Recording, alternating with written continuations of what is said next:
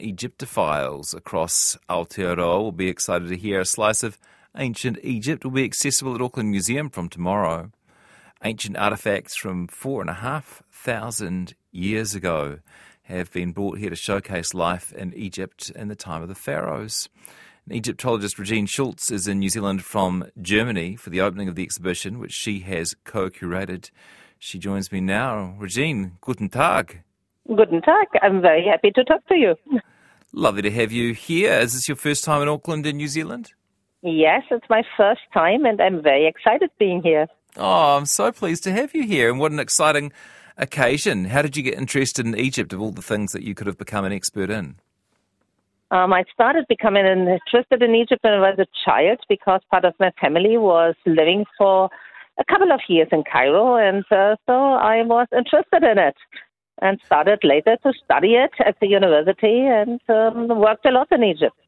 What sort of time period are we talking about here? What era? So you mean what year I studied in Egypt, or what do you mean? When we talk about ancient Egypt, yes. What sort of dates are we talking? We are talking here in the exhibition about pre-dynastic period, so we start around 3,500 years BC, and the last objects we have are from very early 1st and 2nd century AD, so altogether more than 3,700 years. Where we are looking into with great objects from ancient Egypt. And what was humanity's major concerns over this time? What was happening for our species? A lot of things have happened. In that time, one of the first very important great cultures have developed along the Nile, and because the country was so well protected by the outer borders, the desert, for example, the Mediterranean and the Red Sea, that they really could develop in a quite, let's say, peaceful environment, a great culture. This means not that they don't have struggle with the Hittites or with the other outside areas. However, because they were so well protected for over 3,500 years, a culture developed which had inside of the country not a lot of big problems.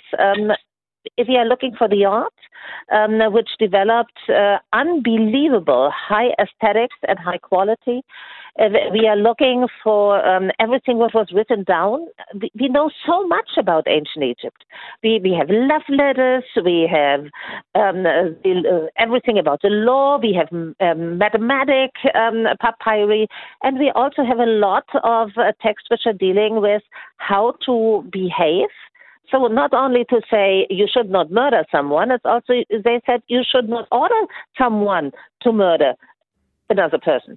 So they had a very high ethically understanding, which is for us today, besides this beautiful art, very exciting.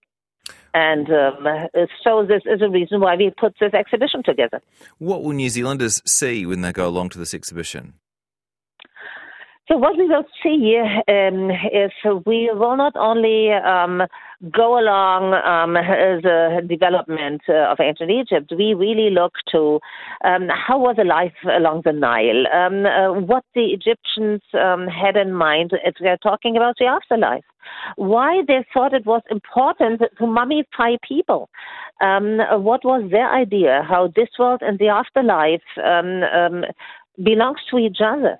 What was the idea, how to treat people, even from other areas and other countries. And there are sometimes things we can learn from them, which is quite exciting.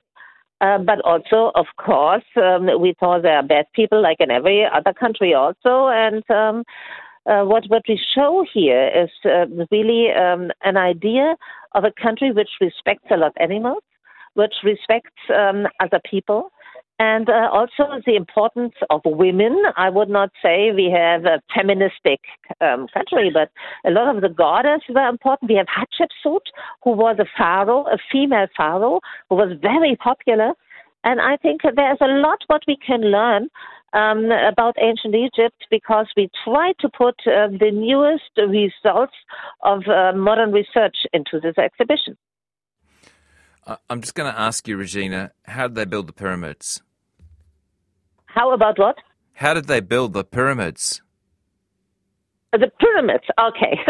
I think we know this quite well in the meantime. There have been a lot of different kinds of theories, but we have in the meantime a tiny mini city where all the workers were living. They had in their tombs tiny texts talking about their biographies.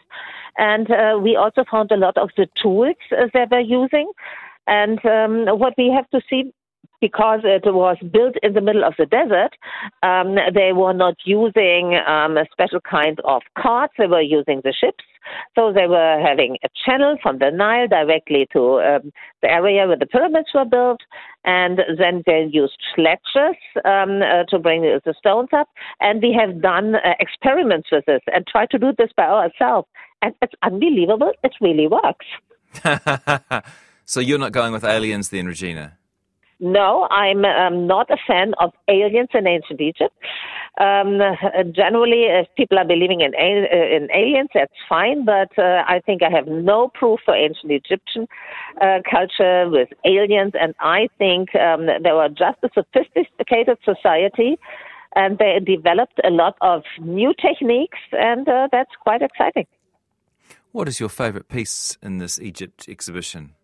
That is not an easy question, but I have two pieces.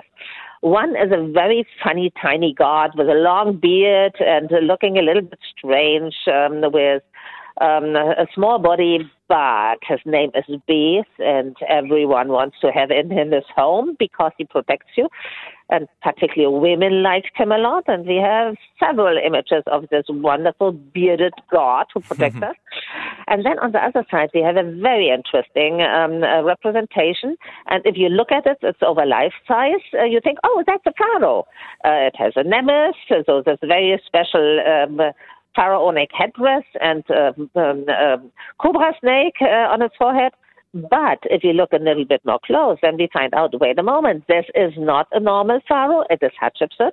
So it's a female person, a queen, and when her husband died, she stepped in, became the pharaoh, and in this moment, she was showing herself as a male pharaoh and not any longer as a female queen. Because the idea of the pharaoh was male, but if you were female, you could fill the job, but you have to dress like a man. Huh. We're out of time. I'm just interested, given how on the surface of it progressive they were, having female leaders as well as male leaders, or sometimes instead of male leaders. Yeah. Did that run through society as well? Was there more equality and opportunity for women in ancient Egypt than there were in comparable ancient societies? This has something to do with which period we are in. We always have important women in ancient Egypt, but I have to say, of course, for the normal society, men had normally the better jobs, but we had a lot of very famous female musicians, for example, and one of the most important persons was a queen called Tia. She was a foreign minister in the country of her husband, Amenhotep III, and we have a tiny figure of her in the exhibition. And she also was very close to her son, who tried to change the whole religion of ancient Egypt, but it was not working. Maybe he should hurt a little bit better to his mom, then the catastrophe of Amarna would not have happened for just 12 years. And we are sometimes saying this was the beginning of monotheism. That's not really true. But it was the first and only time that in Egypt, a pharaoh was ordering to destroy the images of a god. And when he died, this was not continuing. It was not working.